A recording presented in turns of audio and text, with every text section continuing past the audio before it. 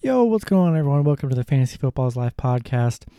Just a quick video for you guys today. In case you guys didn't already know, Saquon Barkley out 4 to 8 weeks with a high ankle sprain. So that's very unfortunate, and that definitely hurts if that was your first pick, which was a lot of people's first picks in this fantasy football season.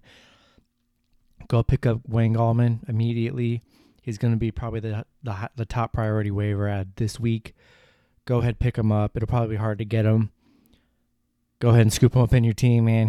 Hopefully you already had him as your handcuff and you were smart, and hopefully you can just slide him right in and you're not worried right now. But if you lost Saquon, you're definitely worried.